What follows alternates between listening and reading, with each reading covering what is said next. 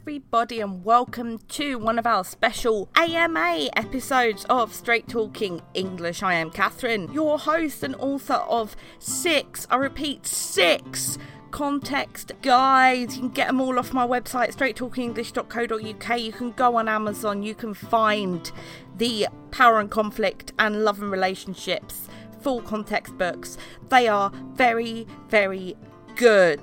What can I say? You can tweet me at str8talkenglish on Twitter. You can access all my cool stuff, all my videos, everything, straighttalkingenglish.co.uk. So, I took a little break last week because, frankly, it was the end of term and I wanted to have a sleep. A surprising amount of research goes into these things, and I wanted a week off. Such is life.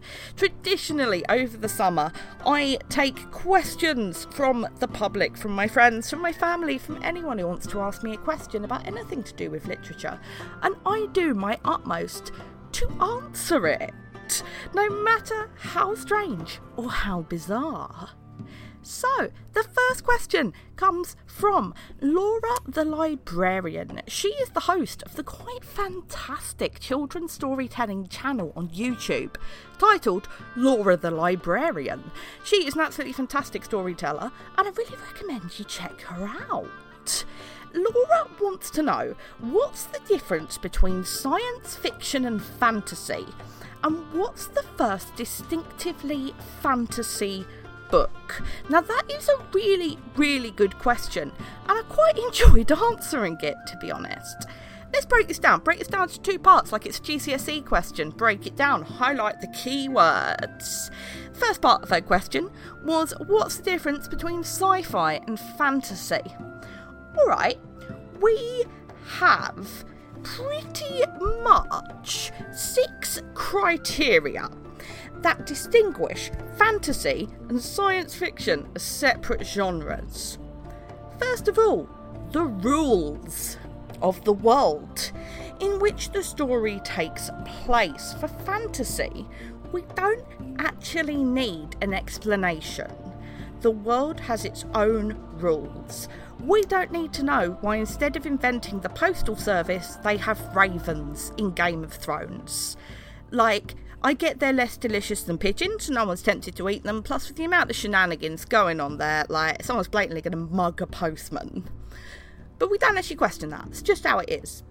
Science, your sci-fi, you're basically bound by the laws of science. It's fact-based. So, even if, like, we know a warp drive in Star Trek doesn't really exist, but the rules of how it would work are based on our scientific laws now. The setting, fantasy, we're sort of thinking like the past or an entirely new universe. It might like coincide with ours, or like if you're thinking those Night Watch books about the Russian vampires, yeah, it coincides with our universe, but it's basically new. Sci-fi, you're thinking the future, or some kind of like dystopia. It's like us, but something is extended. In terms of people's powers, fantasy, you can just be like, it's magic, it's mystic, it's magic, there's powers, yeah. If someone is psychic, or for example like a Jedi in Star Wars as our sci-fi, it's explained by science. Jedi have force powers because of the midichlorians in their blood. It's scientifically explained. We've got to think of logic as well. So fantasy, it builds its own logic. Okay, thinking back to Game of Thrones, I watched pretty much all of it, by the way. Absolutely loved that show. Not as good as the books. Not as good as the books. Especially when it came to Cersei Lannister. That's its own show of Problems I Have with Game of Thrones by Catherine. But anyway, logic that like, okay, there's a problem in the Sky Kingdom, let's have a fight over a massive hole and push someone down it. Alright, using our like logical faculties, we're like, yeah, I really think there's a better way to solve this problem. But no, the logic of the fantasy world takes over. Sci-fi is kind of based on the internal logic of our world. So it's 2 weeks into my summer holiday and I've been watching a lot of Star Trek. And the logic of Star Trek is based on the logic of the Navy. So you've got Starfleet, you've got captains, you've got commanders, they've got the chain of command. And we know, context fact, it's pretty much based on the creators' time in the Navy. But the logic they use for their command structure is the same logic that we would experience. Fantasy is very, very old. I shall come on to this in a second. Do not think I am skipping over this. Literally, as long as people have been around, we've told stories of magical things. There is a bit of a grey area about whether you think like ancient Greek myths and stuff are fantasy or religious, and I'm deliberately steering clear of any topic that's like, oh, a religion is fantasy, ha ha ha, Richard Dawkins atheism. But there is a point at which people are just telling fun stories. However, science is kind of modern. The concept of natural philosophy, the concept of like science as a separate discipline, as opposed to magic, as opposed to religion, as opposed to like just medicine, that is pretty modern, and that's actually going to come up a lot in my next series. We also have the supernatural coming in fantasy. Supernatural, plausible, yeah, whatever, there's a ghost, sick, cool, whatever. Sci-fi, if you've got a ghost, it's disproven or explained with science. So again, I've also been watching a lot of Stargate SG-1. Back in the beginning of lockdown, it was myself and my partner's ambition to start watching all of SG-1. We thought initially lockdown were going to be 3 weeks, and that was an impossible aim. But here we are, been in 4 and a bit months, and we are up to season 8. It is wonderful. So, if you got a ghost, like Marley's ghost, that's fantasy, because there's a ghost. It's plausible. Charles Dickens in Christmas Carol does not take the time to be like, what does this ghost represent? It's a ghost. Stargate SG-1, there is a character who ascends to another plane of existence, and he is transformed into a kind of light being who can like float around and stuff. That is explained away with science and it's plausible. In another episode, he pokes an artifact and it sets him out of phase with reality and he wanders around and no one can see him. Very ghostly, but is explained with science. It's not just, there's a ghost. Obviously, there are some things that are kind of a crossover. Star Wars being the classic example. There are some elements based on science, your spaceships, but then the fantasy element of the force powers, you just sort of have to go with it. And there you go. That is the first part of Laura's question. That is the main differences between sci-fi and fantasy. However, if we're talking about the genesis of the fantasy genre, well, there are 2 possible answers. One of the answers is, and I told you I was going to come back to the ancient stuff, is the Epic of Gilgamesh. Alright, I once went on a date with someone purely because they said their favourite book was the Epic of Gilgamesh, and I was like, I literally like, I have to go on a date with this person if that's what they put on their online profile. Turns out he never got past the first chapter. Disappointments when meeting people on the internet. The reason I say the Epic of Gilgamesh from ancient Mesopotamia is the world's first fantasy novel, potentially, is because it has aspects of gods and stuff in it, but it's not primarily religious.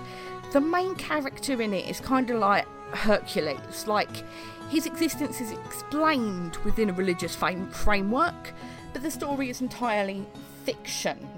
The Epic of Gilgamesh is actually one of the earliest known literary writings in the world. It dates back to the early 3rd or late 2nd millennium BCE. It's preserved on 12 clay tablets, and it follows the story of Gilgamesh, the mythical hero king of Uruk, and his half-wild friend, Enkidu, as they undertake a series of dangerous quests and adventures. Then Gilgamesh's search for the secret of immortality after the death of his friend. It also includes a great flood, little bit of casual Noah's Ark. Do we have a little bit of a cross-reference conspiracy moment? Perhaps. Bit of a great flood in there. It's also hilariously Beauty and the Beast. Like, I was going to read you a summary, but it's really long, so I just got to share one bit, alright? The story begins with the introduction of Gilgamesh, king of Uruk, 2/3 god and 1/3 human. 3 parents? Okay, whatever. Blessed by the gods with strength, courage and beauty. And the strongest and greatest king who ever existed. The great city of Uruk is praised for its glory and its strong brick walls. However, the people of Uruk are not happy and complain that Gilgamesh is too harsh and abuses his power by sleeping with their women. The goddess of creation, Aruru, creates a mighty wild man named Enkidu. A rival in strength to Gilgamesh, he lives a natural life with the wild animals. But he soon starts bothering the shepherds and trappers of the area and jostling the animals at the watering hole. Do not jostle animals, people, that's your lesson for today. This is Beauty and the Beast bit. At the request of a trapper, Gilgamesh sends temple prostitute, Sharmat, to seduce and tame Enkidu, and after 6 days and 7 nights with the harlots, he is no longer just a wild beast. And then they get married. Oh my god, it's so Beauty and the Beast, except, you know, poor old Belle, the whole town just sings a song about how weird she is, and in no way is she seen as a quote-unquote harlot. I just really enjoyed that. That's my second conspiracy of the day, is Beauty and the Beast based on the Epic of Gilgamesh. However, there is another contender for first fantasy story. Wikipedia argues that the first fantasy story is by a chap called George MacDonald. His novel Phantastes, Phantastes, Phantastes, a fairy romance for men and women, published in the early 19th century, is apparently one of the first fantasy novels. I guess because it's not like pretending to be a folk tale or like a retelling of an ancient Greek thing, it's like an original story.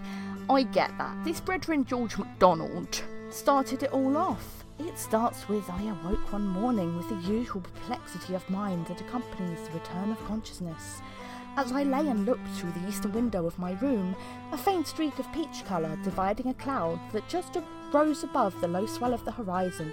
Blah blah blah blah blah. It takes him like 3 paragraphs for him to wake up, and then he meets a fairy who he thinks is his grandmother.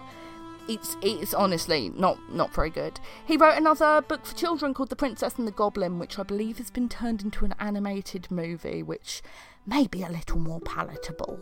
Honestly, prefer the Epic of Gilgamesh because it has harlots and beasts, and this one he just wakes up. But whatever, Phantastes by George MacDonald is the first fantasy. However, there is a little bit of a debate about the first sci-fi. There is a religious poem by a chap in the 17th century in which he imagines going to the moon. Could be it, maybe. Has got a bit of religion in there though. Jesus takes him to the moon. So, does it count within my definition? However, most smart people out there in the world agree that the first sci-fi book is actually Frankenstein by Mary Shelley. Whew! What a circle, since Frankenstein and the Gothic is my next season starting in September. Plug, plug, plug. We argue it's sci-fi because Mary Shelley builds on actual scientific theories and understandings as she knew it at the time of writing to build her narrative. The monster is created based on theories of mind, theories of anatomy, theories of how our world is put together and worked. That is why it makes it sci-fi, because we're using fact-based possibility to build a narrative. I hope you like my plugs. I'm halfway through researching the Frankenstein one and it's pretty exciting. Thank you very much for joining me for today's mini episode answering the question of what is the difference between sci-fi and fantasy. straighttalkenglish.co.uk, STR8talkenglish on Twitter. I am Catherine. Get in touch. Watch my videos. They're on YouTube. They're pretty good. Buy my books, The Full Context Series, all up on Amazon. And I'll be back answering another question next week.